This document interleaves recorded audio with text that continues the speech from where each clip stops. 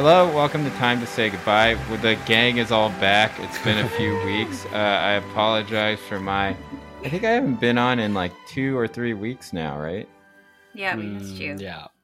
Yeah. You had a big change in your life. Everything's a blur. Yeah, well, I mean, the bigger thing was that I went to go visit my parents in Washington and see my new nephew. Aww. And so that was the actual reason. I mean, it wasn't this new job, but just to, answer any questions that might be.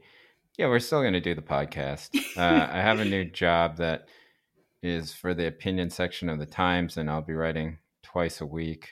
And but we're still going to do the podcast, and the evidence for that is that we're doing the podcast right now. And I'm here with Tammy. You have plenty of takes.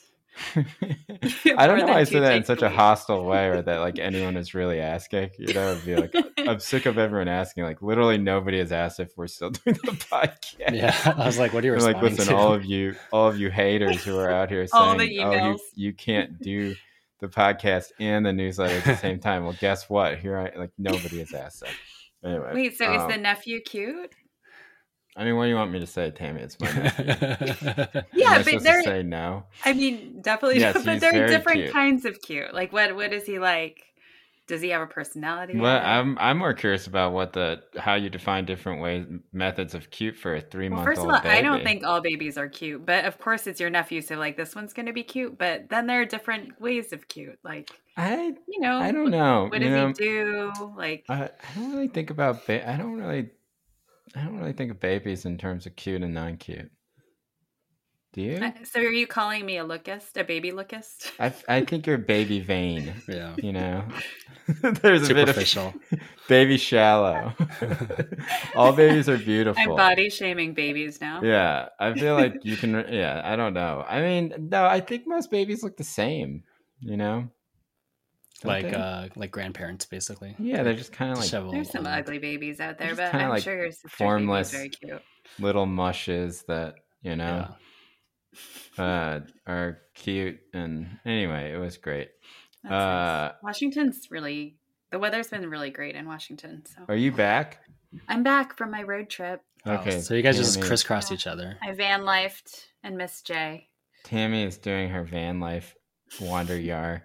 And Andy is here too. Andy, how's Philadelphia? Same as always. I guess there was a lot of freaking out about the storm this last week. People's plans, several friends' plans were interrupted, but I don't know. We just kind of stayed in the crib the whole time, just whatever, ignored it. Was it okay? I think so. We get these alerts all the time. I feel like these automated weather service alerts, I don't know if you guys get them in your cities or just like out of control. I get like flood warnings every single day. And like, it's probably just like 5 minutes of rain. But I don't know. School is beginning this week. I think, that coincides with what we're going to talk about later this episode. It is? I'm like, yeah. I mean... Wait, we're talking about school reopenings? No. School reopenings, but also universities. Like, oh, okay. The chair. Yeah. Jay's like, I read we're the wrong thing. I love it. Yeah. I mean, every school here in the Bay Area has had a COVID shutdown already. Oh. Wow, not really? every, but most of them, yeah. Like a lot of schools. Wow. Even in I don't know why I would make this distinction, but you would like in the richest areas and the poorest areas, it doesn't matter. All sorts of. Now, what they're doing is they're not fully shutting down the school, but they're taking entire classrooms and basically being like, you don't have school for the next 2 weeks, or we're going to go remote for the next 2 weeks, and kind of isolating them that way. But it's kind of scary, One of the truths of the earlier pandemic was that it did not seem like kids could really transmit to one another. Yeah. And with Delta, they don't know. I mean, they're not saying that this can happen, but they just have sort of moved it to, well, we don't know, And I don't want to be too alarmist about it, but there certainly seem to be much more kids who are getting infected here in the Bay Area than there were the first time around, and most of the data proves that out. Anyway. Mm-hmm. Is the vax required at your university, Andy? Yeah, I think unless you're in the Confederate States, most schools in this country are, I think, doing the required vax. Masks is a different question. Or test out. I don't know. I guess maybe, but that would kind of surprise me that people would opt for testing rather than vaccination. Administrations would allow that. I think most Northeast schools, I would say, and I assume West Coast schools also are vax required. The vax Confederates. Mandated. Yeah. Just to be honest, just being real about what we're talking about. Yeah, so I don't know. Maybe next week I'll be super stressed out, but right now I'm just kind of holding my breath to see what happens this week. Yeah. Tammy, are you teaching at all this semester, or are you just No? I'm just doing having fun? Journalism and van lifing again. Sorry, I was just checking to see if the UC has had vax requirements, vaccination mandates, and I don't know. So I have to assume they are. New York City public schools just changed this week from vax or test to vax for staff. Did the union accept that? Yeah, so it's interesting. Yeah, I mean, Randy Weingarten sort of changed her tune this past couple of weeks. Okay, we have a full show today, as not evidenced by our rambling introduction. But we're going to talk about, the first thing I wanted to talk about was what just happened in California in relation to labor, in relation to the Proposition 22, which was a big deal back in November when the elections were taking place. I mean, that, and I think it was by far the most discussed proposition on the California ballot. And what was interesting was that it was also the one that nobody understood because it was written in such an incomprehensible way on purpose, right? So that people who were reading it would have no idea what side they were on. And in fact, like, I remember I got my ballot and I was like, I still don't, I've done some research on this stuff and looking into it. And I still didn't know what side I was supposed to vote on, and I had to, wow, you can see my blur in the Zoom screen. You can see my blurred child in the background. Hey, Frankie. This is the first time she's ever intruded. All right. So Frankie Dad's doing his. We got to keep this in. All right. So Tammy, can you tell us what proposition? The blur background is funny because it keeps switching between me and Frankie. Can you tell us what Proposition 22 was and what just happened to it? Yeah, so we talked about this in early November on our post-election episode, but as Jay was just saying, Prop 22 is a popular vote in California on the legal classification of gig workers. So folks probably know from reading the media that ever since Uber came into the market, basically there's been a huge push to say that everybody who comes through any kind of employment on an app is an independent contractor and not an employee. And that makes a huge difference. It means you don't get rights, basically, because our entire system is based on employment classification. And so this proposition was super confusing language. It was pushed by Uber, Lyft, Instacart, and other tech and app companies. They spent hundreds of millions of dollars on campaigning and lobbying. But I think also it's true that a lot of people have bought into the rhetoric of we are small business people, entrepreneurial app-based work is good for the economy. Like, I think it's not just that it was trickery, there definitely was a sizable portion of the population that was into the prop. And these companies spent millions and millions of dollars on hundreds campaigning. of millions. I mean, it was like, it was wild. Sometimes you forgot that the election was happening and you just saw. felt like, because it wasn't like the Biden campaign was spending all that much money in California, or that any of these local races were particularly close. But yeah, it seemed like, wow, the election is only about Prop 22.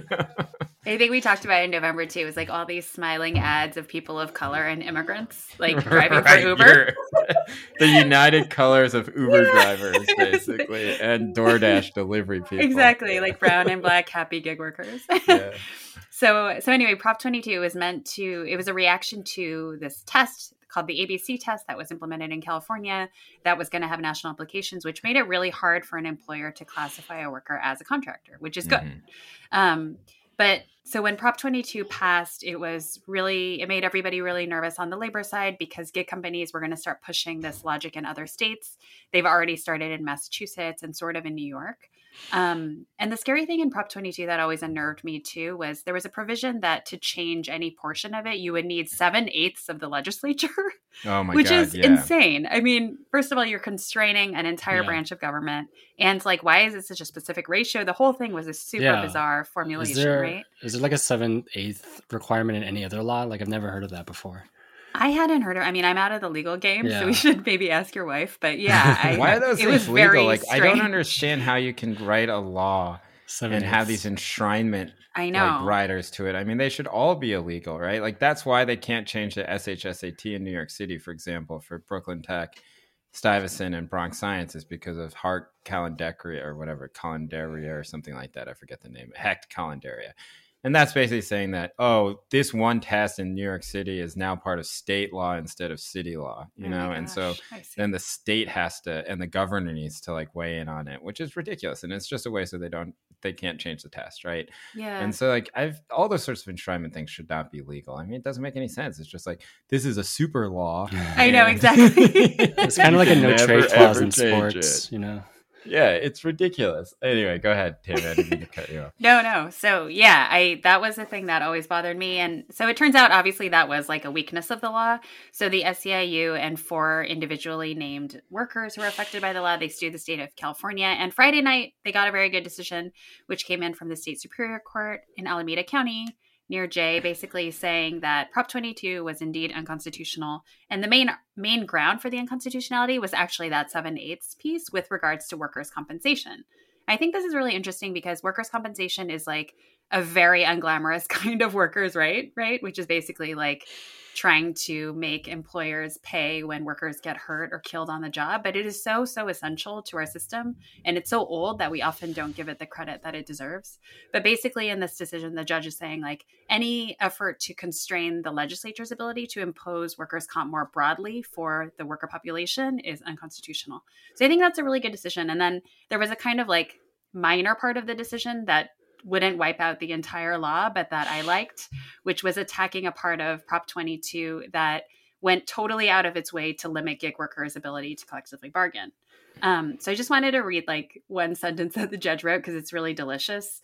He wrote that this part of the law constraining collective bargaining, quote, appears only to protect the economic interests of the network companies, the gig companies, in having a divided, ununionized workforce.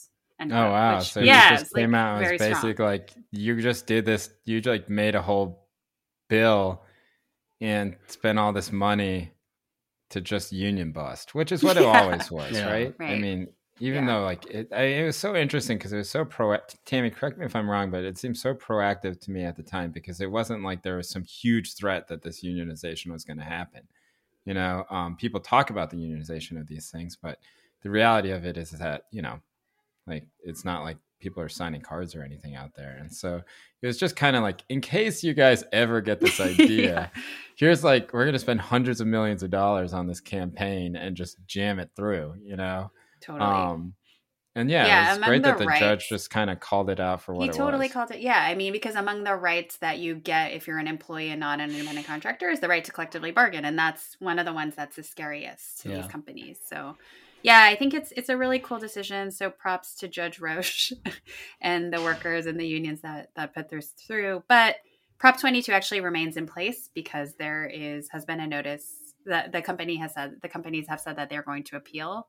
So for now, there's really no change on the books. Yeah. So how long will an appeal take, do you think? I don't know. It could take months. Okay, but not like 9 years. No, I don't think so. Yeah. I assume that every appeal takes 9 years. I know. Why 9 years? Well, I don't know because a lot of them do. Yeah. Every legal story is like a decade long. Yeah. That's why the Supreme Court's always like resolving something that happened in like 2014 or something like that. Exactly. Right.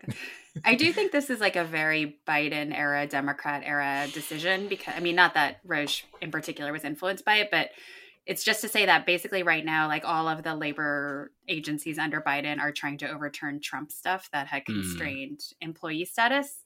So there's a lot of people pushing this stuff forward. But, right now, all of these workers still remain totally misclassified. Yeah, right. All of the Uber and Lyft like jobs, gigs, rides that we're taking are completely like unlawfully compensated. Interesting to see how those companies respond post pandemic. Yeah. Right now they're there's not any activity really compared to before, and how do they remake themselves? And I don't know. And the prices have been going up. Everybody's been talking about that. Oh yeah, I mean it costs. We had to go to the airport a couple times for family trips, and it's cheaper to park in the like I parked in the short-term parking and it was cheaper than an Uber. You parked in short term for long term, and it was much cheaper less than an long-term Uber. parking, right? Yeah. Yeah, long-term parking is way cheaper than taking an Uber. Yeah, I just see. parked next to the terminal basically and walked across the bridge. I was like, it's cheaper than taking an Uber, and I only did it because I was late, but I was just I was doing the calculations while sitting in the terminal. I was like, oh my God, I actually, because I was a little upset because I was like, this is so, I can't believe I just did this, I can't believe I just basically parked. Like, who does this except for like the worst rich people, and then it was cheaper than taking an Uber both ways. Yeah, I mean, prices are going up too, but ridership I think is down, and obviously definitely. And it's interesting because that sort of coincides with people also not taking mass transit at all, and so everyone is basically just driving their cars, which is obviously bad for many reasons. Yeah. At least around here. Okay. Well, so Andy, it seems like it was this was like a procedural object, or not procedural, but like it wasn't the heart of the bill that was being overruled. It was like this weird 7/8 aspect of it, right? Like could the companies, I don't know if you have to do like another proposition election or voting thing, but like could the companies simply say like take out the 7/8 thing and keep the rest of it intact? Like, yeah, so the decision, the reason why the whole thing was overturned on that basis is because the 7/8 provision was not severable from the rest of the law. Why isn't it? And so yeah, they just happened to it was written as that way, so that so it's like it is kind of a procedural like argument that essentially ate the substance of the bill. So yeah, I mean, they would basically kind of, I mean, if this holds on appeal, it seems like it has no future. The whole thing is over. Because they wouldn't be able to sack just that piece of it. I mean, they might tear off something else, but I think this is probably the thing that will go up in litigation. So Uber couldn't like resubmit another proposition just minus the 7/8 part? Yeah, I think it would have to go back on the ballot. Wow. That's weird. Huh. That's pretty dramatic. I mean, whoever like wrote that 7/8 part has got to be like in hot water right now at Uber. You're like, but you said this was kind of whole. Maybe Vina Dubal or another friend of the pod will correct us if I've gotten this wrong. But I think that's where it stands right now, non-severable, and here we are. Here we go. So hopefully this is dead, and people in Massachusetts and New York will have to watch out for the copycats there. Well, but this is also like a violation of California law, right? So is it going to have reverberations throughout all the states? Well, it's only a California law. It will just be, it won't have like stare decisis, or it won't have like, it won't be binding on those state jurisdictions, but it'll be persuasive. Yeah. Stare decisis. Potentially. First time that phrase has been uttered on our... I always like that. For sure. It sounds cool. It sounds hella cool. It sounds it's like a good name for a kid. Like, this is my child, stare decisis. It's like better than the opposite of a hippie. Better name. than like habeas corpus. It's like these are my two kids, habeas corpus and stare decisis. It's God. Like like Joe Lacob. I think it's Joe. Like one of the owners of all the owners of the Warriors are these like Ayn Rand fanatics. Like these Silicon Valley dudes. Yeah. And God. One of them, I forget who it is. I think it's Joe Lacob. His dogs are named Roark and God, what's the other? They're both characters? Named after characters in The Fountainhead. Oh I think that's true. I think I read that. Yeah, no, it's definitely true. And is he 17? That's so sad. Like, he's 17. No, he's like 60 and has like $70 billion. But the other side of it, it'd be funny if there's like a super legal, law person, like that Southpaw guy or something like that. This is my child. Sorry. And habeas corpus. We call him Have and Starry. Anyway. That's not. I should just delete that. That's a horrible joke. Anyway, okay. Second thing, not funny thing that we want to discuss is, look, we're gonna have some longer episodes, I think, in the future about Afghanistan. But I wanted to not show that we were avoiding the conversation, but more that I think we're stuck in this. At least me personally, I'm stuck in this place where I am not an Afghanistan policy expert, and I don't know how much input I have. We know, Jay. Thank you. I don't have that much. I don't know how much insight I have into this stuff, and it does. I obviously have my own opinions on this stuff, but it's hard to like stay publicly because the conversation is it's so strangely meta in some ways, right? Like online and in the media. It's like, how should the media think about this, and how should the media cover it, and should the media show these images, should these reporters wear hijabs, for example? Like it seems, and that's just sort of the way I missed that part. It was that Clarissa Ward woman who was CNN. And then there's obviously all this stuff about, who is actually objecting to the withdrawal and the way that it was done. Like, does anyone actually care, or is it just the elites that care? And the elites in the media I've been listening to all these Noam Chomsky lectures on Audible in my car. Wow. And it's kind of amazing how Noam Chomsky basically pioneered the whole, like, the New York Times says this, and the New York Times is like a singular organism that responds in these types of ways to affirm power, right? And that it creates consent in these sorts of ways. And he just sort of like repeats that point a lot in these lectures. And it was interesting to think about in terms of this media cycle, because it seems like everybody is making those arguments, and it's like this way in which, like, the Chomsky vision of the media and that he puts out in the propaganda machine that he puts out in Manufacturing Consent, and then sort of like talks about in a lot of later lectures, has almost become like the mainstream vision of things now, don't you think? Or like a mainstream vision of looking at how the media in particular covers foreign policy conflicts. Is this about East Timor, those lectures? Right. East Timor or Latin America, right? Or Vietnam, like those are the three. Yeah. I don't know if it's mainstream, but it's certainly widespread on like social media, right? A certain like kind of leftist on social media. But even like Matt Iglesias, for example, is making these arguments. Oh yeah. Yeah. So that nobody actually wants to stay in Afghanistan. It's only the New York Times and the sort of like the tools of the U.S. government that are making pro-imperialist arguments. Yeah. But what if they're right? I'm not saying they're wrong. I'm just saying I'm surprised at how mainstream it is. Yeah. I think especially with Iraq and Afghanistan, just because it was so clear. Yeah. And I think like we've all just digested that argument so much.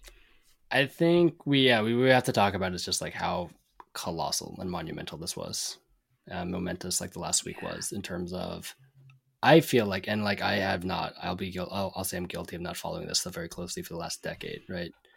I feel like the last 20 years of like my understanding of the world have to be kind of reevaluated.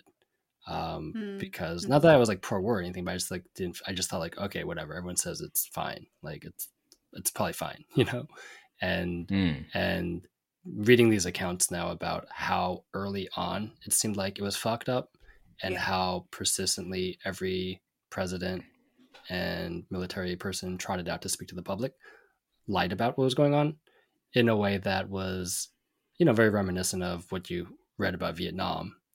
Right. Okay. But Vietnam, or like the bombings in Indochina, to use the Chomskyism. Well, like, so like when we were kids growing up, looking back at Vietnam, there's a consensus that was bad, right? And we're probably going to look at, we are going to look at Afghanistan and Iraq as a consensus going forward, but we lived through it at a time when there was no consensus. There was actually, the consensus was probably in the other direction at the very beginning. Right. We have to do this. We had to do it. Yeah, the exactly. Consensus was like messy, but had to do it. Right. Because of 9/11. Right.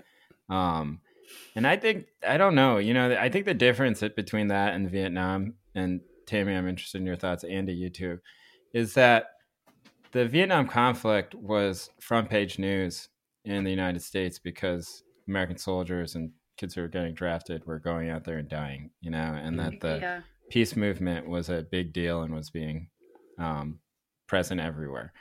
And what was happening in Afghanistan for 20 years, by contrast, completely nobody paid any attention to. Yeah. So all the failures are all coming to light now, but they're not being confronted in real time, right? Like they're all history, right, at this point. And so that distinction, I think, is interesting. I don't know. Does that seem accurate? I think that's Baudrillard's argument. I didn't actually read Baudrillard. Chomsky of poetry. But no, it was like the Gulf War didn't happen, right? Because in Vietnam, right. they made the mistake of actually showing the footage of the war, which led to huge protests against it. So with the Gulf War, they didn't actually show the war; they just like simulated it on CNN, and that's how they kind of got, if not consent, then apathy. And yeah, they probably first Gulf War. Yeah, the first Gulf War, right? Yeah. Which I was too young, but like sure, like good job, US.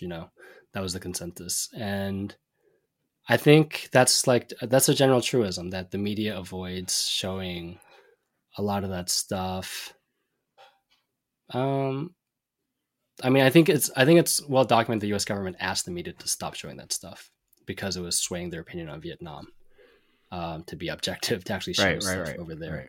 Yeah. I don't know, like it might just be like so white or just like so accepted now that those conversations don't even need to happen. Where like the news just like knows that they aren't supposed to actually show what's going on. They're just supposed to have like statistics and figures and infographics instead. Well, right. They have one moment. We should though, like acknowledge the great reporting that has been done consistently, and that there have been people really trying to fight through this. So like, like The Guardian, The Intercept, like The Nation, like there are these pages, 60 Minutes even. I mean, they're frontline. There've been these places that have really persisted and, documenting all of this. I was thinking about like that drone attacks investigation that Anand Gopal did a few years ago for the New York Times Magazine. I mean, there's just, and with Osmat, there's amazing coverage. So, just to credit those folks. But yeah, I mean, I do think, to your guys' point, like the draft is a huge difference. I think also we were told here that this war on terrorism has been absolutely like categorically different because it is an immediate threat to our land and our people because of 9/11. So just extending that sort of like bodily proximity, which is complete fucking bogus, obviously. But yeah, I mean, I don't know. I feel like this week I've really just wanted to say, like, I praise Biden and I think this is right. And I think it's unvarnishedly right. And I think it's actually gone well. Yeah. And as like our friend of the pod, Rosina Ali, who was on a few months ago, we were texting and she was like, I keep thinking about how this is actually the least violent Afghanistan has been in 20 years. Yeah. Huh. So I think we're all kind of reframing, but yeah, I totally agree with you, Andy. Like, I wonder in 10 years what we're going to be saying and how we're going to be seeing this. And just knowing that this complete abomination of $7 trillion, I think, not just in Afghanistan, but also in Iraq, that was our childhood. That was our young adulthood. Yeah. Do you think any declarative statements can be made like this is the end of American empire, right? In this sort of way, that maybe, obviously it's not the end, but this is the beginning of the end, where the public is just not going to support anything like this anymore. Now you could have said that about Vietnam, and then obviously soon after that, we're involved in 5,000 other conflicts in Latin America. Right. And seriously. So like my general sense is that, they're still just going to do what they're going to do. Right. Yeah. And that, as big of a deal as this has been over the past 2 weeks, it's certainly nothing compared to the fail. Like that, I don't know. I wanted to talk a little bit, Andy, with you as a historian about like the comparisons to Saigon, right? Yeah. Like, cause that's the comparison, and people are like, this is not Saigon. And then early on, before all the images of the plane started coming out, there was like some state official person who was like, this is not Saigon. And the person was like, why isn't it Saigon? And he was like, this is not Saigon. And he just repeated the state of the talking. And 5 minutes later, footage. I don't know. It's like, it was interesting to me because first of all, I think that there is something where it's just like, all right, well, it's bad, but also, the fall of Saigon was like basically played in everyone's living room, as this one was as well. But it was seen as this massive, massive catastrophe as this as well. So there are some comparison points. Now, I think that there are some differences as well, which is just that, like, I think the Vietnam War was, as I said before, a much bigger deal in people's lives, right? Yeah. And that, I don't know. I always balk at these types of historical comparisons because it seems like they're so built on images only.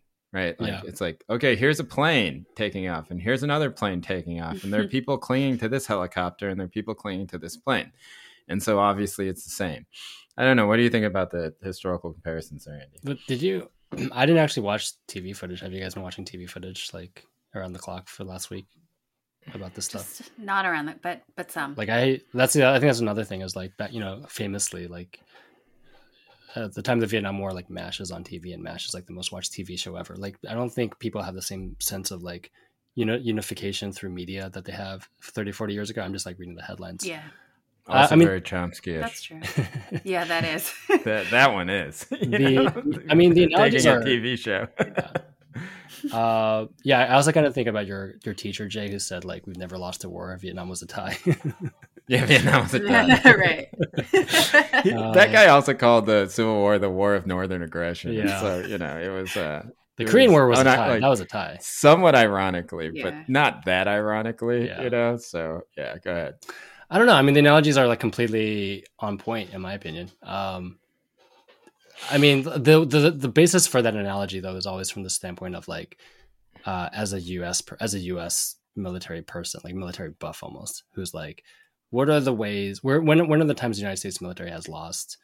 Right. It's when they overreach and get into a country they don't understand, and they fight groups that have like a local base. Then the United States does not have a local base, and so on and so forth. And that's like kind of interesting to a certain extent. But in the end, though, the logic of that kind of almost sort of like bemoaning kind of voice is sort of like still pro-imperial in the end, right? Like pro-United States military. Like we should have learned from our mistakes.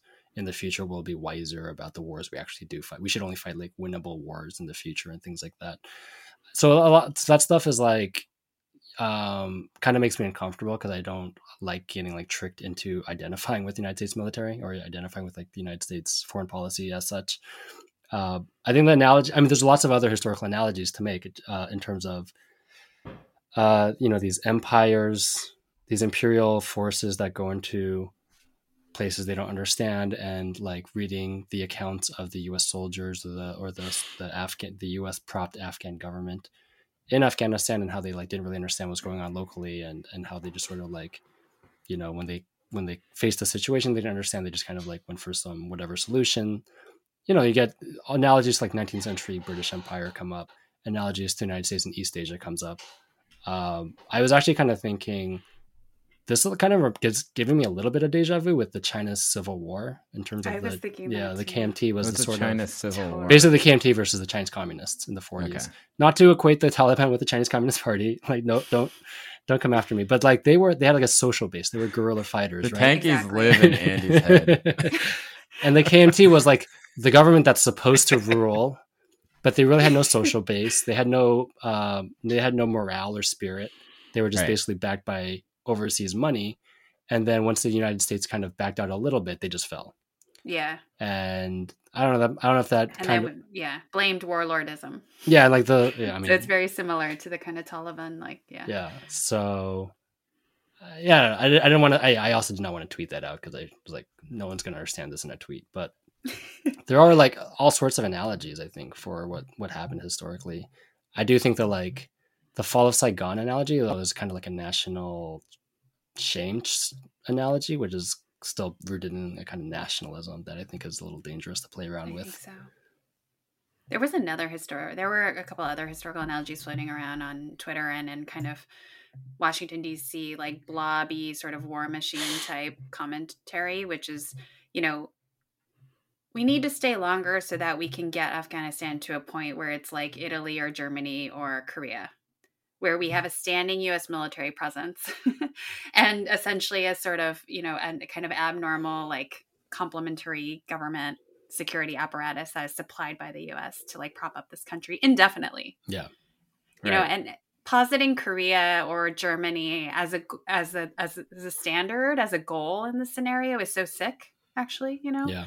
And it's, I mean, when you see that kind of thing floating around and having sort of like a mainstream purchase, you do really think like we are so far from the end of empire. You know, we are so naturalized to think that this kind of like neo-colonialism is completely fine forever. You know, even to the New York Times' credit, like I think Adam Nossiter like called it neo-colonial, called Afghanistan neo-colonialist. Like, so there are these people who are trying to like push these arguments even in the most mainstream, like potentially pro-war outlets. But man, it's pretty sick. I mean, Tammy, when you say that you praise Biden, that the United States should just get out and not think twice about it. Is anyone voicing that loudly and confidently? Because I kind of feel like people might be thinking that, but are sort of worried about saying it in like very loudly right now. I think like kind of the anti-imperial people, like the anti-war crowd, the Quincy type people are saying it. Maybe somebody like Adam Johnson, like some of these like very like anti-war kind of lefties. Yeah. But certainly. No, sorry. Yeah, well, I was gonna say I think I've definitely also seen people who have done Afghanistan reporting say it. And but I think they can also at the same time say obviously they have XYZ concerns about it, but that in general this is good. Because this is what should happen. When I see that argument made, it's usually by people whose main focus is the U.S. itself. So it's them kind of like working at their criticism of the U.S. government. But to hear someone who actually knows Afghanistan well say that as well, I think it would be much more, I think, important to hear them say it. Because a lot of times it's just this kind of thought exercise for people who are just critical of the U.S. government, and that's like, well, true. But like if like Rosina or someone else who knows the Middle East well also believes this is the best, then that would be like really instructive. Tammy, how do you feel about the role that Afghanistan's women have played in the conversation about whether this was a good idea or not? Because that it seems to be the go-to.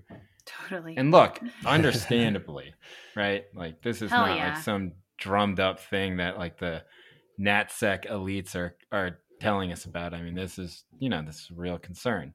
I know. And obviously the Taliban has come out and made some statements being like, listen, we're not the same Taliban as before, which, you can judge by yourself, you can come to your own conclusion about any of that. Right. And it's hard to tell what reports coming out of Afghanistan right now are real and which ones are not. So we won't even bother with but I don't think that anyone thinks that, this is going to be great for the women of Afghanistan. Now, how do you feel about that?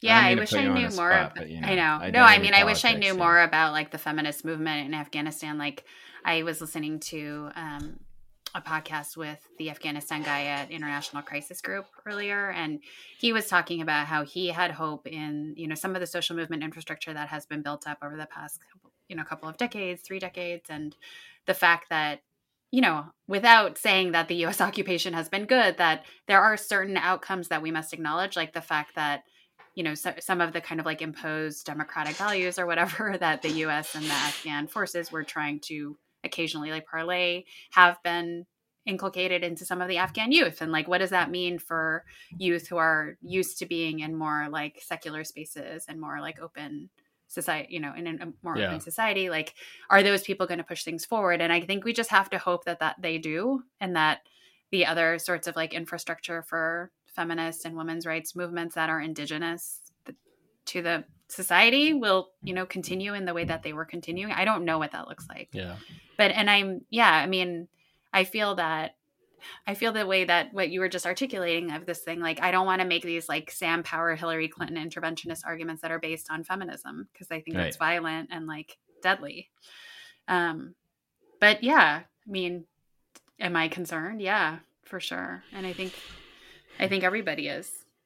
Yeah, I think it's like, and it essentially seems like the media take on this or the media fight on this is between people who are like, but think of the people who were interpreters and think about the people who worked with us who are all going to die, and what about them?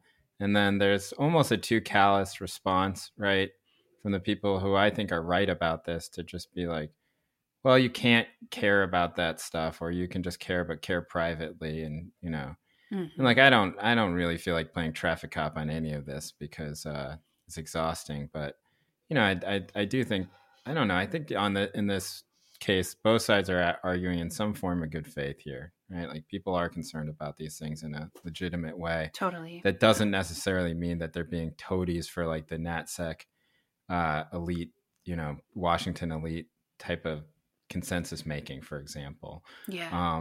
Now some people are I using know, that, that's right? the thing. But and we're so used to those arguments being attached to those people that it's like really uncomfortable to talk about it. Yeah. Like it's which almost is so like messed you up. don't want to be like, listen, I understand that you actually are concerned, but I don't know. Exactly. Like people are concerned. Like, I mean, this is 20 years of involvement and a lot of people are going to suffer. Like there's no doubt about that. But will they suffer more than under US occupation? Who knows, Yeah. Sure. I mean, I think like we shouldn't hesitate to say like in the places with strong US presidents, like in the cities like Kabul, it does seem like things were more liberal and secular and liberal in the sort of like meta sense. And that probably was what a lot of people who lived there wanted, and materially their lives were better. But the majority of the country doesn't live in those places. So I don't know, we can have these debates about like, would it have been better? Would this outcome be better than another outcome? But those debates don't happen in a vacuum, because once you start getting down the path of like, it would have been better for them to have this, and therefore we should go there and give it to them, as a foreign government, as a foreign power, then it gets kind of messy. And I think that's where a lot of this kind of well-intentioned liberalism kind of intentionally or unintentionally becomes imperialism, and that's like how the long do you history how do you compare? I mean, cities are always more secular anyway, as a baseline. And how do you compare like some kinds of whatever Western liberal thinking that might have come into like all of the people we killed, like the tens of thousands of civilians we killed in Afghanistan? Like, what is that calculus? And I think it's just, it's maddening. And I do feel like I think a lot of people this week are like reading about all of our war crimes and stuff and kind of like getting back up to like, holy shit, like this is, the cost of this was just so immense. And I think though that the people celebrating us getting out, we're not necessarily saying that we now are going to have nothing to do with this country. Like, I don't believe in isolationism. I think like we're all connected. I think countries do have a responsibility to each other. I think we can have interactions that are just not through the military. I think that's the key here, which is that like we need to have diplomatic relationships. We need to have like civil society relationships. We just don't need to have, thousands of US troops in this country. Well, that's the thing. And just kind of, it just seems like the relationship to Afghanistan as a colony or neo-colony is like qualitatively distinct compared to all the other quote unquote successful versions of US imperialism, because there was like how do you say this? Like a lively dynamic kind of exchange relationship between like the US and Japan, or the US and Korea, where this is a burgeoning economy and like there's interchange and intercourse between these two countries. With Afghanistan, it was a military occupation, and the main source of revenue, it seems, was either grants or opium, for the majority of the country.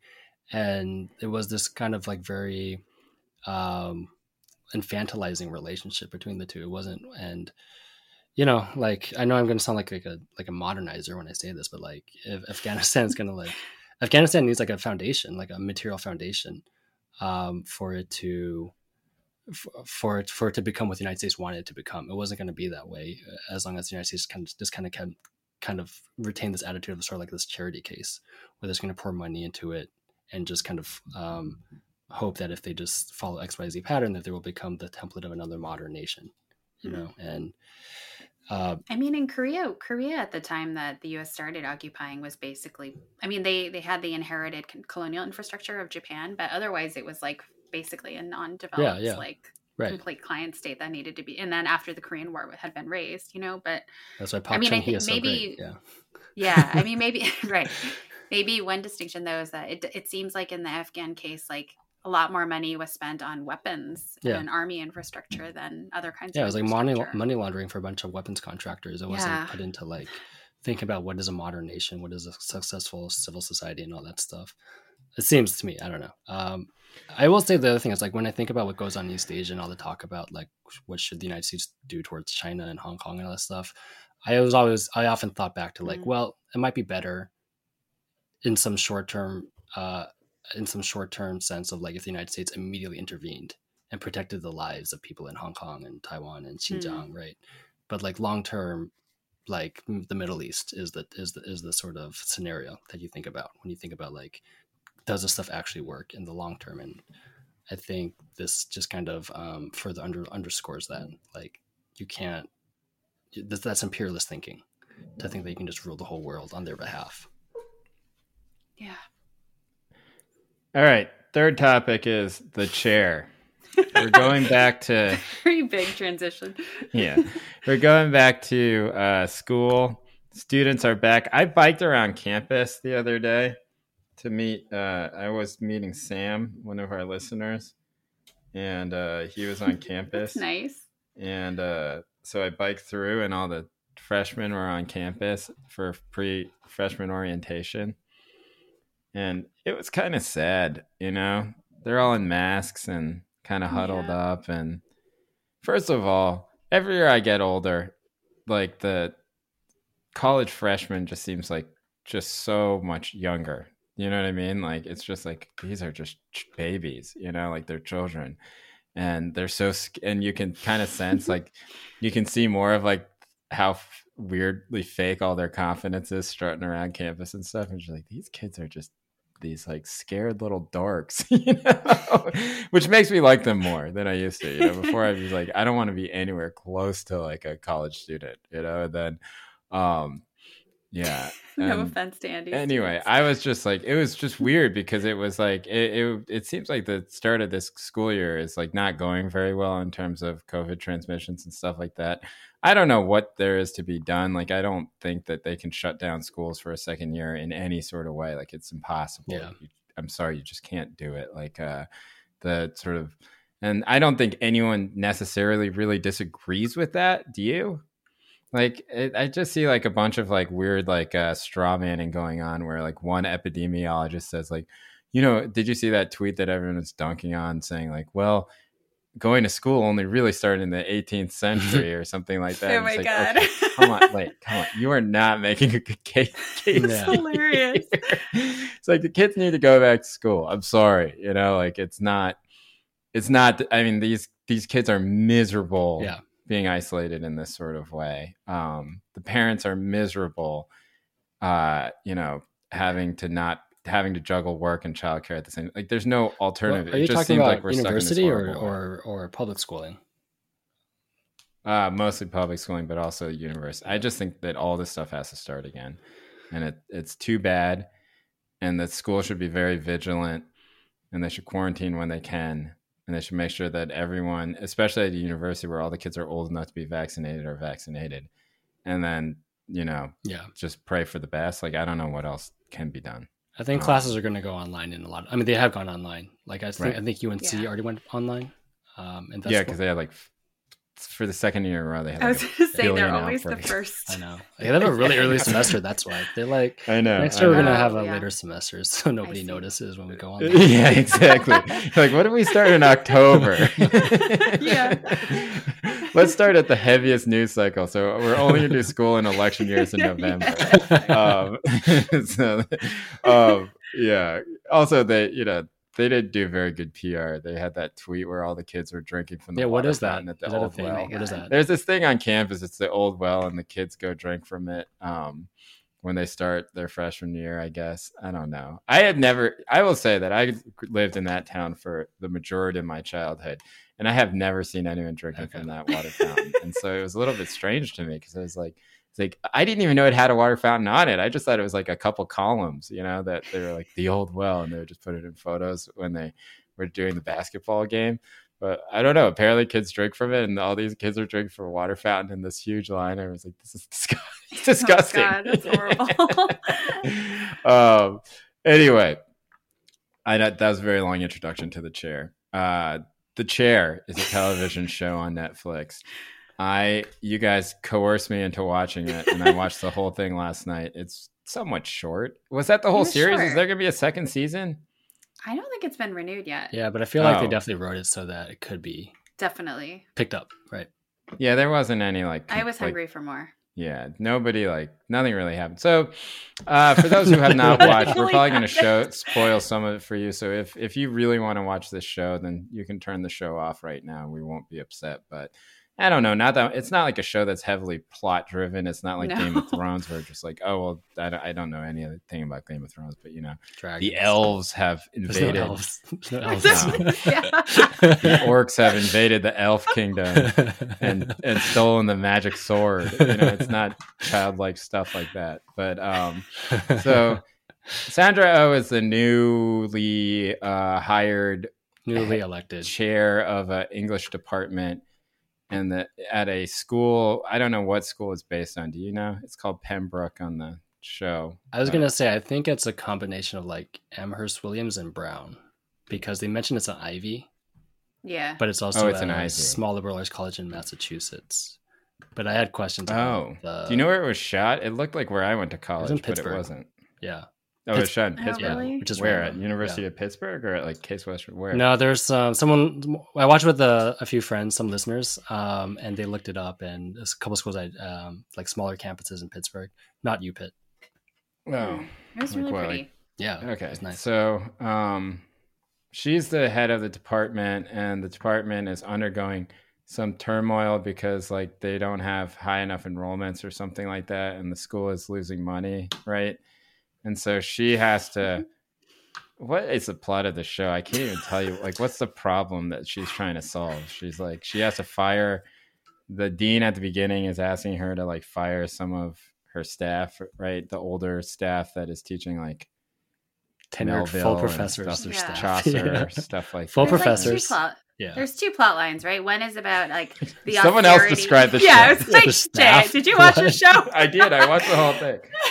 I feel, to me, there are two plot lines. One is about the austerity university, about structural adjustment and neoliberalism in universities. And then the other plot line to me is about cancel culture and Me Too and about the culture wars on campus. So I felt like, Yeah. and then they occasionally intersect. And then, of course, there's like Sandra Oh's like messy love life, which Yeah. like kind of overlaps with some of the Yeah. two main strands of plot. And I'd say We call it a stress show. There are these Yeah. shows that come out where the person is just stressed out the whole time. Right. I generally don't watch them because I don't like watching people be stressed out. This is definitely a stress show where, like, every That's funny. Sandra Oh Sandra Oh is a wonderful actor, and I do love not her, mean to yeah. say anything about this. Is not a commentary on her acting, but she is just stressed the whole movie, right? There's no other emotion she feels except stress. Anyway, the other plot on top of the austerity part is the generational divide within, Yeah. which kind of actually overlaps with cancel culture too, right? It's Right. true. Between It the all sort kinda of intersects. Yeah. older white faculty and the younger POC women faculty. Definitely. right, who are doing like Hamilton Yeah. revivals of. Yeah, that was Right. so funny. Well, do you think that was okay? We can discuss. So there are a few things that I wanted to discuss on the show, but you guys can lead this conversation because I watched this show yesterday, but I watch it in the way that I watch a lot of television shows, where if by episode 2, if a plot line is uninteresting to me, I just fast forward through it until I get to the next. Until I get to the only plot line that interests me. Oh my God. So I might have missed some things. But I tried not to do that, but I did some of that, So like, I was in. So the first thing I want to talk about is and I think that this is something that the show should be actually commended for quite a bit, which is that I think that like of all the shows that I've watched on television about an Asian American person of that ilk, Mhm. which is somebody who is very assimilated, but not still has a parent who speaks the parent language. Sandra Oh is a Korean in the show. And is working in a professional field where she's like not really surrounded by a lot of Asian people, that this was actually the most interesting and faithful and realistic rendition of this that I've seen. Yeah. Right.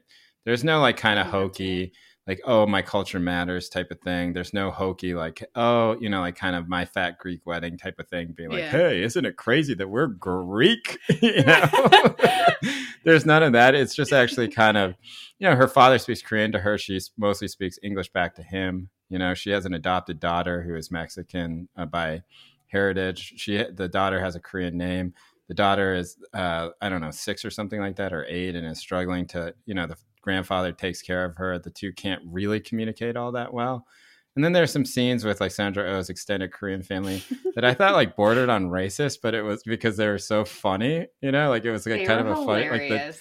there's like these two aunts that are like scheming and talking shit about everybody, and I was like, that's actually quite accurate, you know. And if I was more sensitive, I'd be like, that's racist, you know. I'd be like, no, it's just accurate, you know. Those two aunts would be talking in that way about everybody.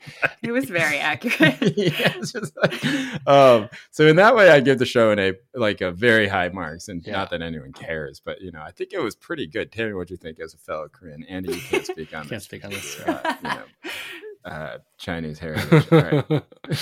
Yeah, I thought it was good. Like some of those scenes kind of reminded me of like in The Farewell, but in a more kind of comedic register here. And yeah, I don't have much to add to that. I think I really liked the interactions with the dad in particular, with Sanrio and her dad on screen. I thought that was great. And there's a really funny part, like the Sanrio part totally cracked me up. There were like a couple of funny. Oh yeah. Just like the grandfather kind of won't let the granddaughter bring a Hello Kitty in because he won't allow any Japanese thing into his house. He's not over colonialism. Which might seem extreme to some people, but there are definitely some Korean people who are like that. You know, my grandma was like Toyota that. to my car. No, to my house. How dare you? Your grandma was like that, Andy? Yeah, until we got a Nissan Altima, and it was like great value, handled great. So she's like, all right, I'm over it. Oh, she got mad at you for over Japanese cars with the Nissan Altima. No, it was super naturalistic, which I liked a lot. Actually, one thing I'm wondering though is like, you know, it was written by, and the showrunner was Amanda Peet. And I think Anne Wyman is the name of the academic who half wrote it, or you know, wrote probably most of it, right? Because it's based on her experience. I don't think either one. I mean, I know Amanda's not Korean, right? Like neither of them knows Korean. So I wonder how much was that like Sandra Oh or the actor who played the dad kind of just, or all the actors themselves kind of just like blocking it out themselves. I think they had a producer and a writer who was Korean though. Okay. So, but then, I guess I wonder, like, what is the order? Like, do they decide first we want Sandra Oh to play this, and then we're going to write this whole subplot, or was it? I think so. I think they did, yeah. I think they did, yeah. Which was cool. Yeah, it was like very, like you said, natural. It was like accurate. Like I think a lot of people could identify with that sort of. And the show was really, you know, it is interesting. I'm surprised to hear that the people who, not surprised, but it is somewhat edifying to hear that the people who made it were white. Not in saying like, you know, it's cool that the people in power were white, but in that, you know, it was not your typical like white people do another culture type of thing, right? Because it was allowed to just stand for itself and not be this like kind of safari ride through like Korean Americanness, right? Which would have made the show intolerable. You know, like I just been like, I can't watch this anymore because safari, right? That's it's not particularly relevant to the show. Yeah. And it's also kind of insulting. But this one was cool. I don't know. I said, the relationship with the father was like pitch perfect, I thought. The dad was like such a Korean dad, you know, like and the aunts were hilarious. Anyway, but that part was not the important part of the show, which I also kind of appreciate. I will say at the very beginning, there's a picture of Sandra Oh with Daniel Day-Kim, who was supposedly the ex-boyfriend. And my reaction was like, "Oh, that's just like Sandra Oh's character with Daniel Day-Kim, the real actor in real life." And that, like, oh no, my friends explained, well, he has to be a character in the show. No, I just thought supposed to be the Paul Hong. Yeah. I was like, oh, really? I just thought Korean people have pictures with Daniel Day-Kim on their fridge all the time. That's pretty funny. Yeah. That must have been just a picture that Sandra took of right? Exactly. Kim at some like on her film iPhone, festival or out. something. Yeah. Yeah. Well, like also the David Duchovny thing was hilarious. That was good. Yeah. Right. I skipped through that. Into that, I will say, every time his name was mentioned, I just fast forward. Oh, and then I fast forward through the entire episode that he was on. I was just like, I don't know. I thought that was pretty funny. Why? I don't know, because I actually thought of all the plot devices or whatever. Like I thought that was like the least interesting to me. Like I don't. Yeah. You know. I think it was very like Keanu in Will You Be My Maybe? Okay. Wait, Jay. Almost the exact same. You said you were only going to watch 2 episodes. Why did you watch all 6? Yeah. I couldn't really go to sleep, and also I found that as I was fast forwarding through the episodes that they were very short, and so then I was like, I might as well get to the end here. I don't know how long it took me to watch the whole show, but I'm pretty sure it was under 2 hours, so it wasn't that bad. You know, it's not bad. I mean, the show is short. It's only the episodes are like 25 minutes long. It's not like it's an hour long show. Did you guys, so like as a professor, Andy, and as a guy who's reported a ton on campuses, Jay, like did you guys feel like the culture war stuff was real? Did it feel natural? Well, let's explain it first, right? Which is that there's like sort of this unhinged professor who's like cool, right?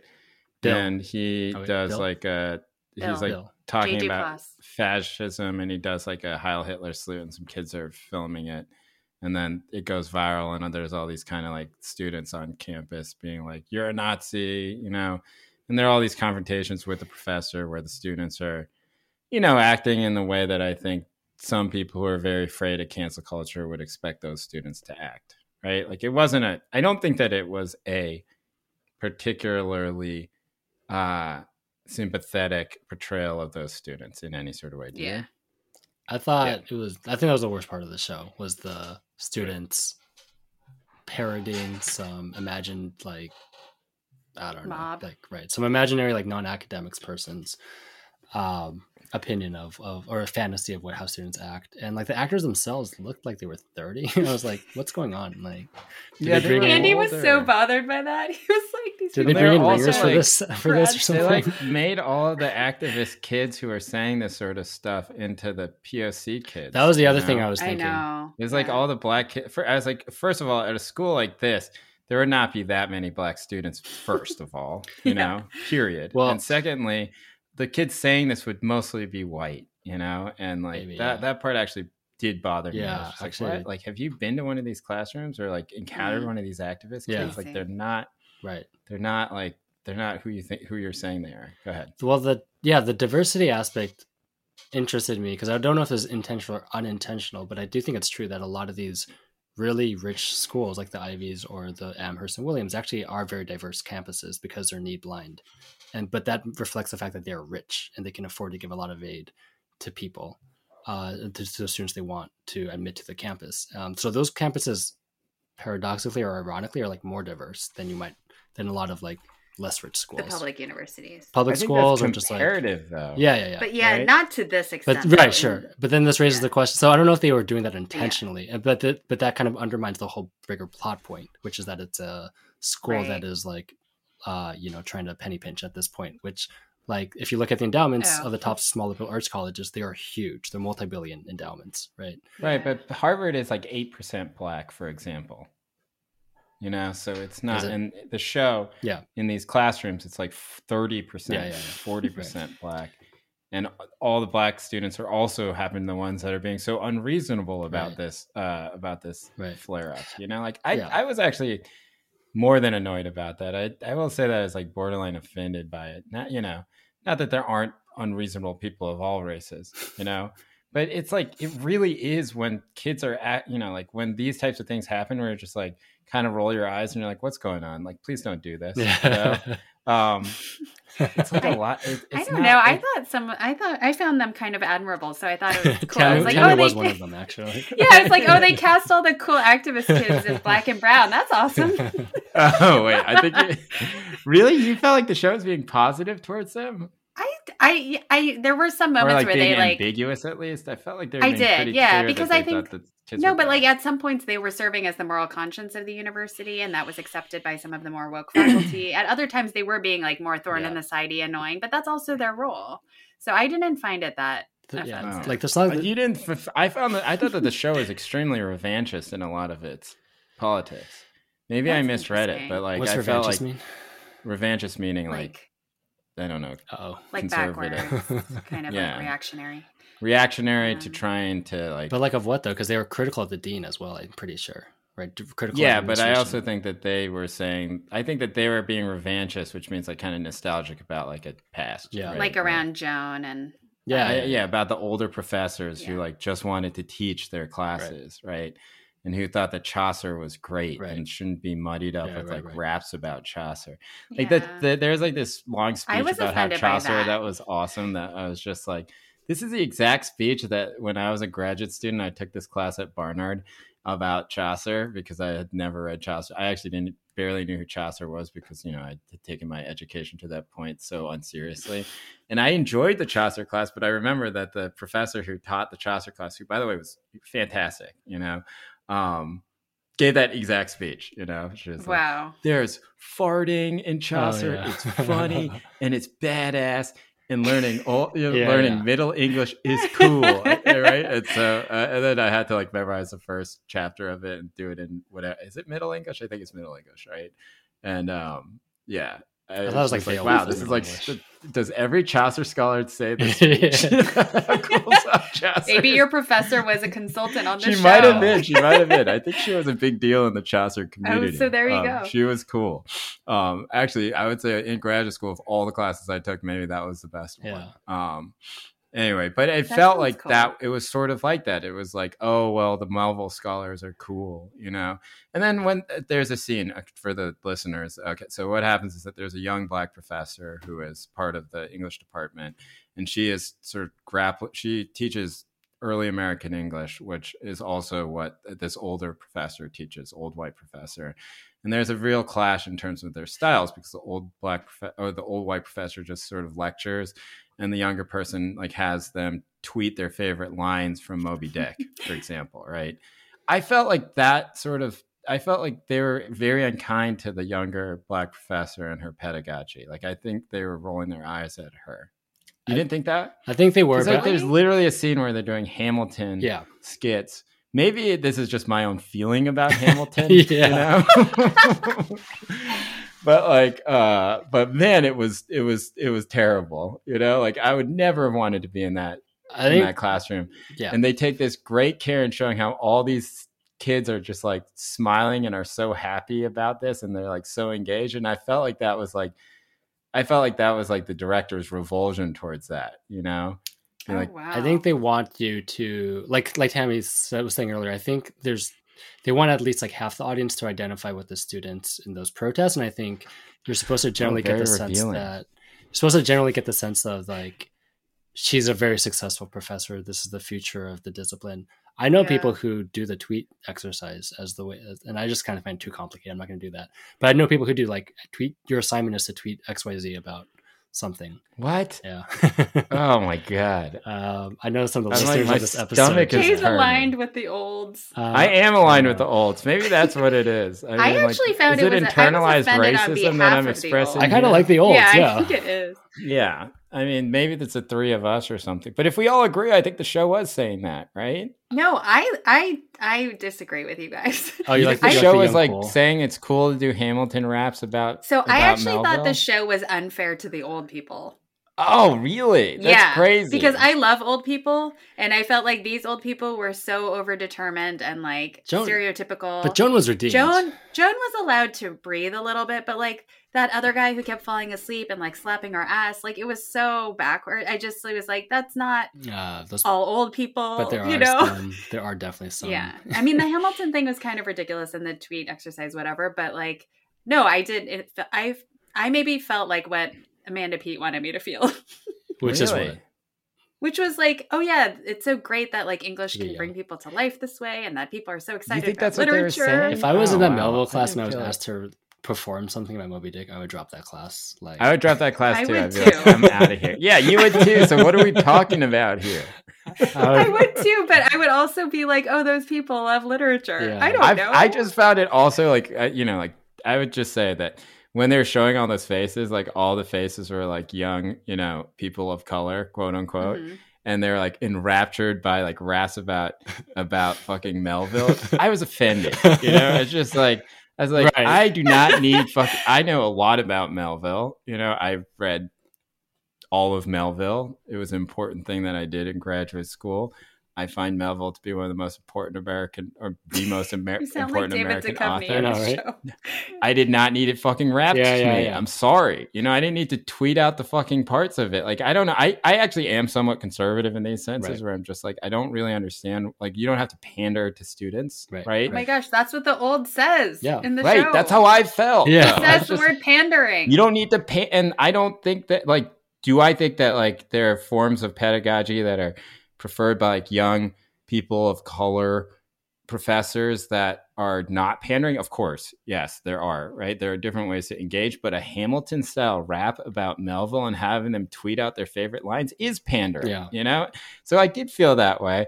And then I felt like the show people wanted me to feel that way, but apparently not. Cause like maybe this is like a sign of my own like narcissism here, where I'm just like, if I feel that way, everyone must feel that or way. the show is saying like they can only understand it if it's like delivered in rap form, right? But they couldn't understand it. I didn't feel like they were saying that. I felt like they were saying the future of pedagogy is to allow some flexibility, and she's given them an open format exam, and they chose to do this musical format, but other kids in the audience just wrote an essay or whatever. Oh, I think you're totally imagining. Oh, I think you're imagining. You like wrote a whole. I think that it was a condemnation of that type of pedagogy. I mean, how are you supposed to teach the important parts of like Billy Budd or something like that if all you're doing is reciting lines within the text, you know? I don't know. But they weren't. It's weird. They were though. It was a caricature. They're just rapping the. They were interpreting. They were interpreting the text. It was a hermeneutic exercise of interpreting the plot. You know, there was no actual. I don't know. I also just don't think any undergrads would have done that. So they would just be like reading it the night before, and then you know that I believe, and just like knowing just enough to like bullshit 2 paragraphs. That's. So, I would drop the class. I mean, I was a terrible student, so it's very difficult for me to, you know, think about any of this. But I don't know. Like college I went to, graduate school, the classes, like, you know, I don't know. I enjoyed being treated like an adult who could read and think. Yeah. Right. And I don't think that necessarily has to always just be in lecture, but I don't think it's racialized really, you know. Right. I don't think it's like, and that I also found that to be like odd in the show. She's like, listen, all the, you know, it seemed like white professors teach like this, you know. It's just like, I don't know. I took a Shakespeare class with a professor, or a couple of Shakespeare professors with a teacher who could have been one of the old stereotypes that they had on the show, you know. Mm-hmm. And it was great. Yeah. You know, like, I don't know. Was it under enrolled? Oh yeah, for sure. You know? But the whole English department was kind of under enrolled, you know? And then there was also like, you know, I don't know. The one thing they did is I think that they got the types of English professors like totally spot on correct, you know? Like we did have a cool guy, you know? Yeah. The guy who wrote the novel. Yeah. The cool guy was like, oh man, what was it? The cool guy was, I think he was actually an early English literature, like he like did like Natty Bumppo and stuff like that, you know, but he was still like the cool guy. I wasn't an English major, so I didn't take it. I took like 2 English classes, so I don't quite know. But the big crowd guy, the guy with big crowds at Columbia was James Shapiro, who did Shakespeare, and that people packed the halls for that class. I think he might have been like a more together version of Bill.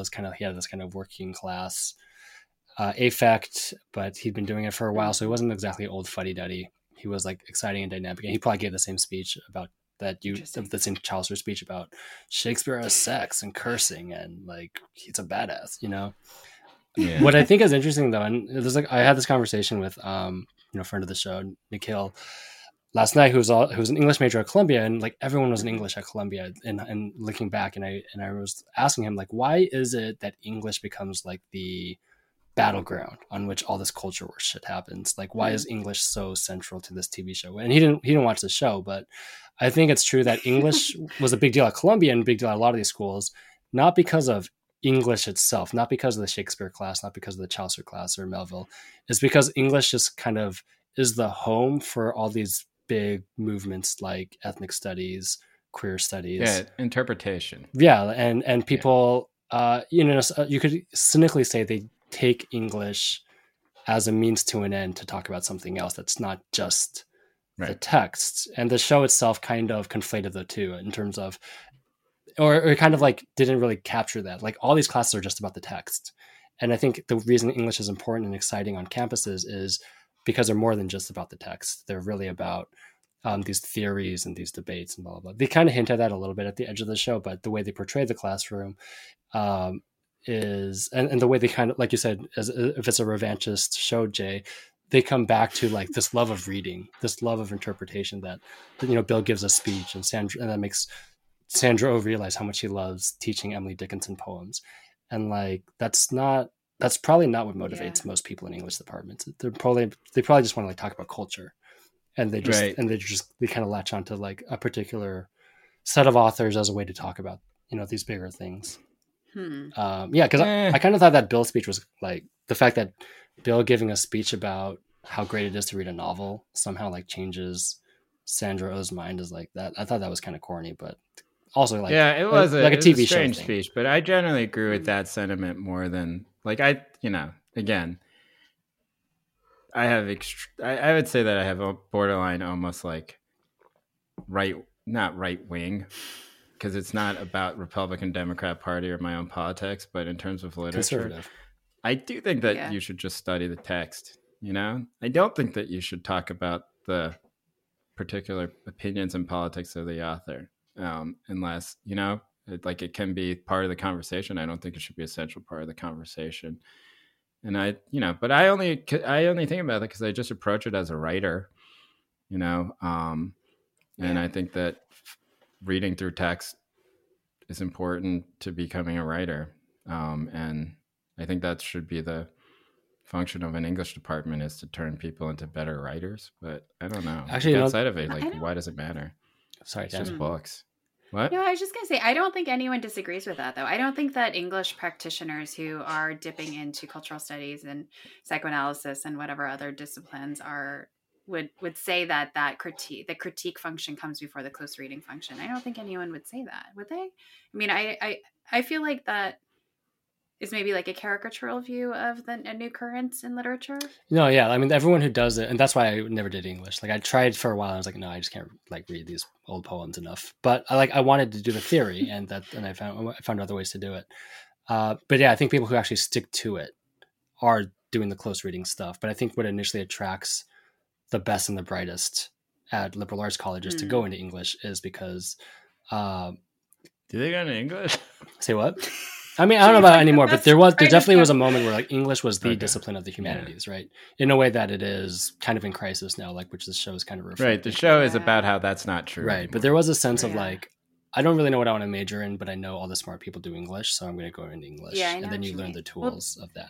It's interesting. But the other interesting thing that you just reminded me of, Jay, is they have this one line in the show that I think might be true, and they don't really explore it, which is that the main thing where enrollments are going up is creative writing, and everything is going down. And I've heard that's true. Like undergrads want to, if they major in English, they want to become content producers. They want to like write, I don't know, blogs or write for online, whatever. And that is like a distinctive shift in terms of people are taking less classes, or classes about reading and literature and all that stuff are like maybe about the same, but there does seem to be a greater interest of making the English discipline a discipline of creative writing. In undergrad. Yeah, that's unfortunate, because none of those kids are going to learn to write unless they read a whole bunch of books first. That sounds so cranky. I know. We are no, it's true. No, yeah, I know. But but in it, like you need to read basically everything from like, and this is something that gets debated at Columbia, where you went to school. I went to grad school all the time, which is just like, well, what do you do about these freshman intro courses where they read Herodotus and shit, right? You did that, right, when you were a freshman. Yeah. And I don't know. I think it's necessary if you want to become a writer, you have to read everything from Herodotus to like Donald Bartlemy to like, whatever, fucking Pale Fire, like whatever. Like you should think about them all as texts, and you should read all of them and you should incorporate them into your writing. I don't think that it's particularly instructive to put an 18-year-old kid in a creative writing class, because they're not gonna like. It's not a question of they have nothing to say. It's like most likely they've not read anything, and so they don't know. They have no foundation on which you can even teach them to write. But that doesn't surprise me. I mean, the universities are now client service jobs, right? Basically, and if that's what the students want, then you give them what they want because they're paying so much money. Yeah, I just kind of think it's I don't know if it's good or bad, but it does strike me as very like notable. What could you possibly teach an 18-year-old kid about how to learning to write? Yeah. But in writing classes, you also read. You read actually a lot. I took Or I have. I don't whatever know. university So writing at Columbia where it's just like crank out an Oh, assignment every UWP. week. Yeah, but that's more just like basic composition, composition. right? Yeah. Oh yeah, I never took like a Um, creative writing class. I'm talking about like a fiction workshop, Tammy, where like the Yeah, I function know, is but to don't like you read each read? other's work and critique it every week. No, you don't. Like you do it So in a- workshops, yeah. right? But yeah, I guess I've been in more like hybrid classes, but I hear you. I mean, I think reading is really important, and understanding the canon of the place you are is really important. But I also think like if you replaced Herodotus with like someone else, you wouldn't die. Herodotus is great though. I don't know. I'm I think- sure, but there's I But don't. replace it with what? Like, like kids already read all the other stuff now. I don't know. I feel like the critique that like the canon right now is like super, like the canon not being like the canon that's accepted by old people like my neighbors, but the canon that is actually read by kids who are young right now is quite diverse, right? I guess what I mean by the Herodotus thing is though, because I think like in the debates like at Columbia or at Reed or other places where there's kind of this core curriculum debate that's been going on, like there are also other traditions like non-Western traditions or whatever where you could pull like an ancient or canonical text from that tradition into your canon. Yeah. And That's so that I just that happens was a lot. saying Do they that not is- do that? I'm sorry? Do they not do that? It seems like they do. They hadn't been. I mean, I think it's changing. They do it a But I little. guess that's what I meant about like Herodotus. Like you could pull in like yeah. So they read like the Tale insert of Genji. Mencius text or Yeah, something. exactly. There could be there's something these else. classes but- like East Asian, South Asian civilization, and that's the counterpart to what Columbia calls contemporary civilization, which is Oh, so they read like Herodotus, Rumi and Plato, stuff Donato. like that. Yeah. Yeah, or like because I was thinking like when I was in college, I studied philosophy and I really wanted to get a sense of like non-Western philosophy, but they absolutely had none. Like you had to go to East Asian studies. All right, Totally.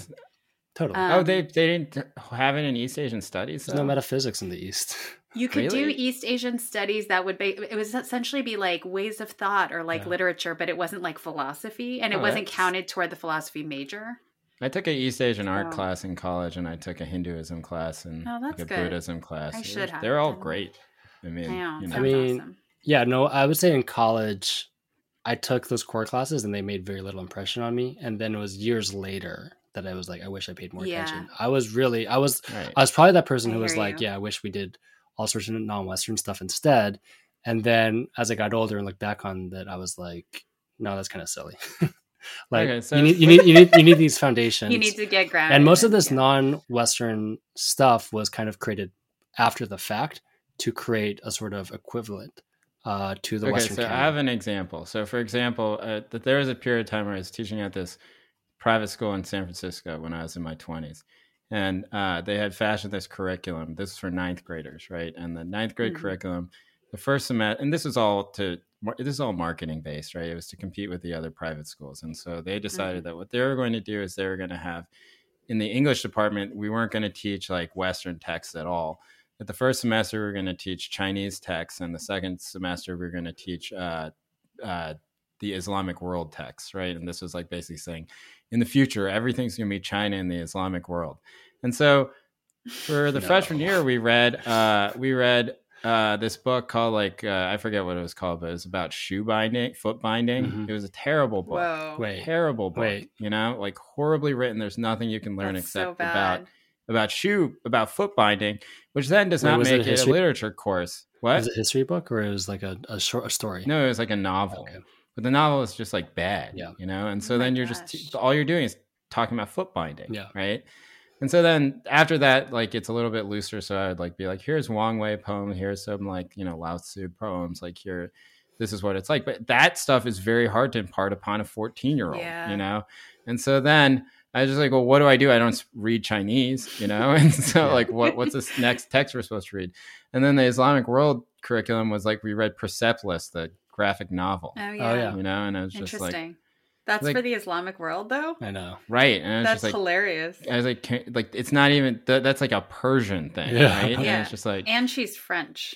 yeah, Anyway, yeah. but- There we go. So then I was just like, maybe we should just read Yeah. fucking the Scarlet I Letter see. and I'll tell you about symbolism, Yeah, I hear you.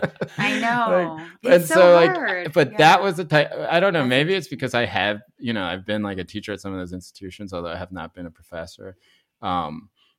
I'm just so resistant to that type of stuff. And maybe that's why Yeah. I viewed the show that way, because I was just like, I hate, I just can't stand that stuff. It's just like, I'm so allergic to it, because I don't think it's, I think it's actually a point where, like, like all the people on the right who are screaming at all this stuff, it's like the reason why they're effective is because there is some fatigue with this, like there is questions that people have in good faith about the value of these types of educations, where it's just like, freshman year English, we're going to learn about how women are oppressed in China, and just like, that's not a literature course, right? like, isn't there something that we can do there? We can try and teach these like 15-year-olds that reading is great, and not just the political idea behind this terrible novel that we all had to read, that has zero literary value. That's so unfair, though. That's so bad. Why is that unfair? No, not that your thing. I'm just saying, like, there's. That's what I thought. Tweeting about Melville and doing a Hamilton rap. That's very ham-handed. Or well, about Moby Dick was. It's like, that's what you're getting out of Moby Dick, is like some sort of like weird like.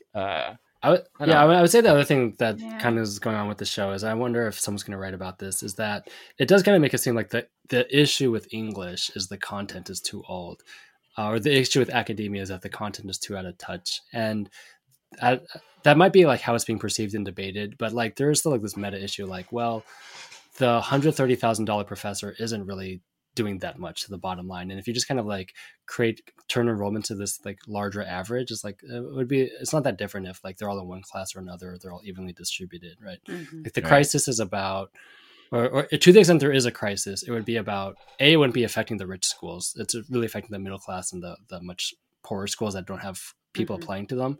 And also it's about like the competition to build like nice student centers and gyms, and to build like football stadiums and hire, D1 football coaches and administrators. Like these costs are all several fold bigger than your most highly paid full professor. So, I mean, this is obviously a perspective that is like me and my peers have a stake in saying, but like that is like the thing that we talk about, that the kind of crisis of the humanities in a lot of ways is kind of like a distraction from like the real reason why tuition went up, 200% in our lifetime. It wasn't paying the Chaucer Scholar too much money, right? It was all this other stuff. Yeah, totally. That's true. And it's like, and it's a competition that they briefly hint at, and I bet if they do future seasons, they'll talk more about this.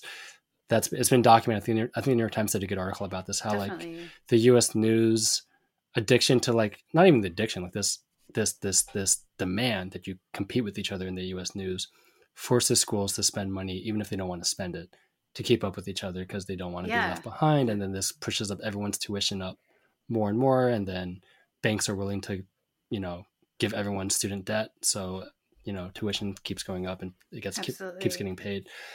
So there's these meta issues that I think are a little bit, I assume the writers know this, like the Annie Wyman like is in academia. I think she probably gets it, and maybe for just like expediency's sake did not want to put it all into one series. But I think I think it's hinted at even with the Duchovny storyline, because like there's the whole issue of like the donor class and it's the pressures that it exerts on the university, the capital maintenance, like the nice campus, all that stuff, so it isn't, a major plot line, but I think it's there.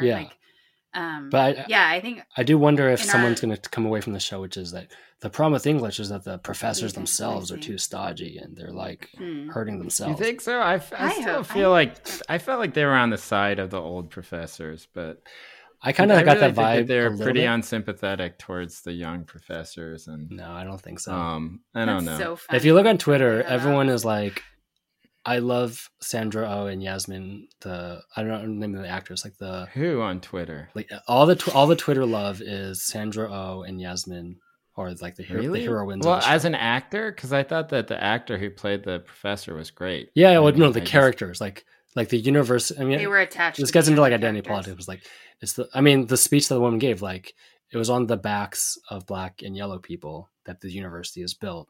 And all the credit is given and all the money is given to the old white guy administrators. Yeah.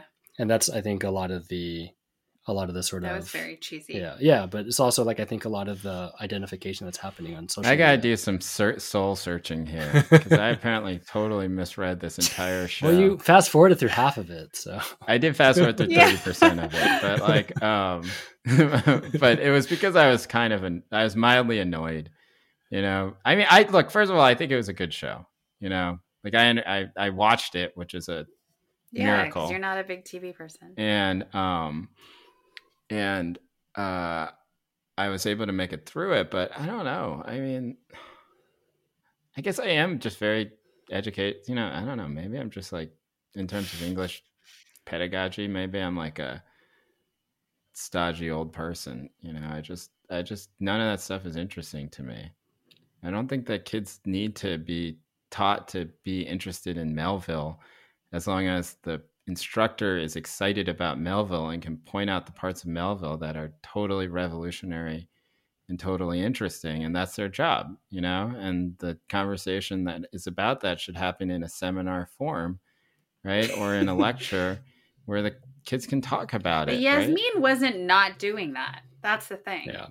Wait, but she was doing that, yeah. but she was also allowing them to do this other thing. And Jay, if you were to, that was my takeaway. But I just felt like I don't know, and this was the thing. My other thought, which I'll just repeat here, is that I felt like it was totally overdetermined and unfair to have like, you know, just have it be like, oh, the Asian and the Black professor are the ones that are doing these new pedagogy things, and all the white ones aren't. You know, which I think that's actually totally that's not why true. I thought it was unfair to the olds. Right. I actually kind of thought that was accurate. I didn't appreciate that. I think is that accurate? I think is that what you do, Andy, in your classroom? You have people rap part of like no, the keyboards? I have a whole Hamilton. Andy syllabus. was like. I wrap the syllabus. That's what I'm gonna do tomorrow. No, I mean, tweet your favorite lines from Chinese history.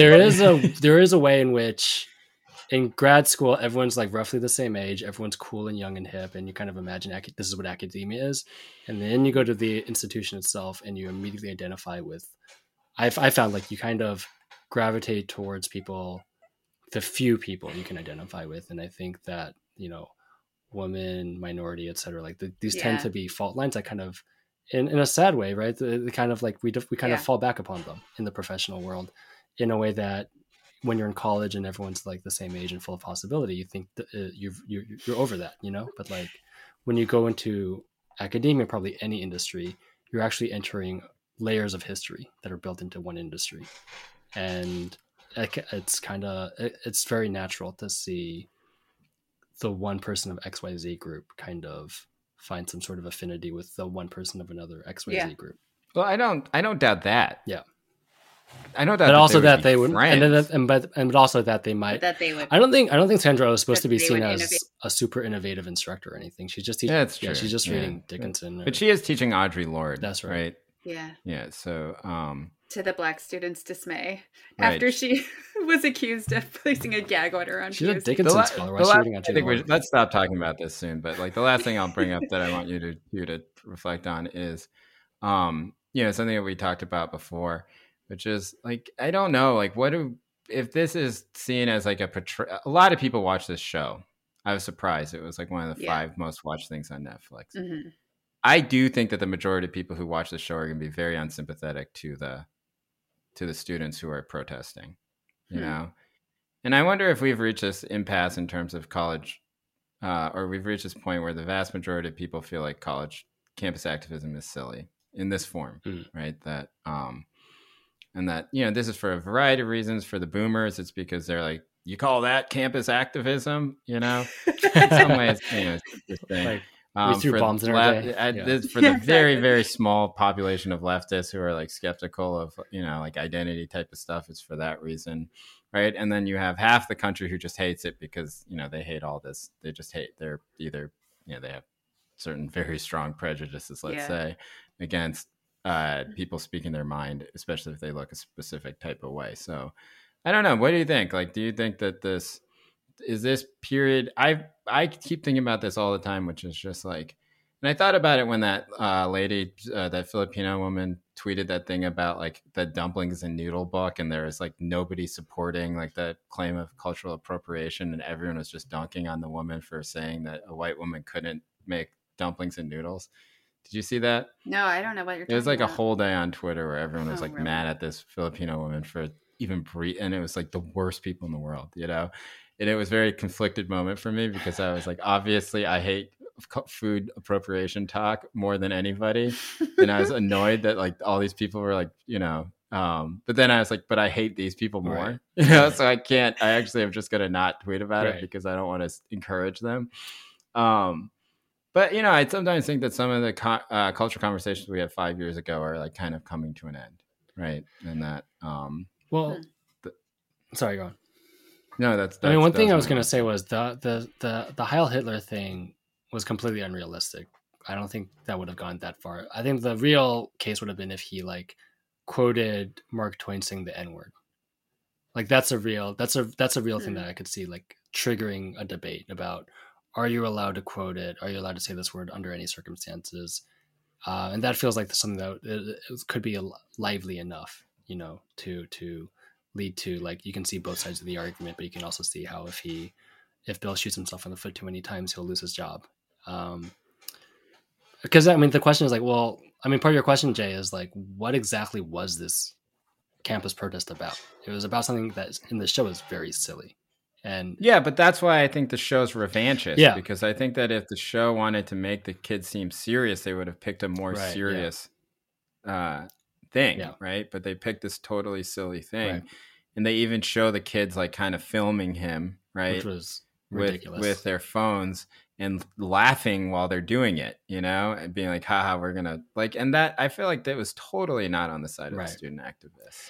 It's a good question. I guess I'll ask my students if they are into this show at all, or if this is only in buy-in for people like us. I think it's basically meant for like somebody exactly like me. 41, a bit cranky, you know, loves literature.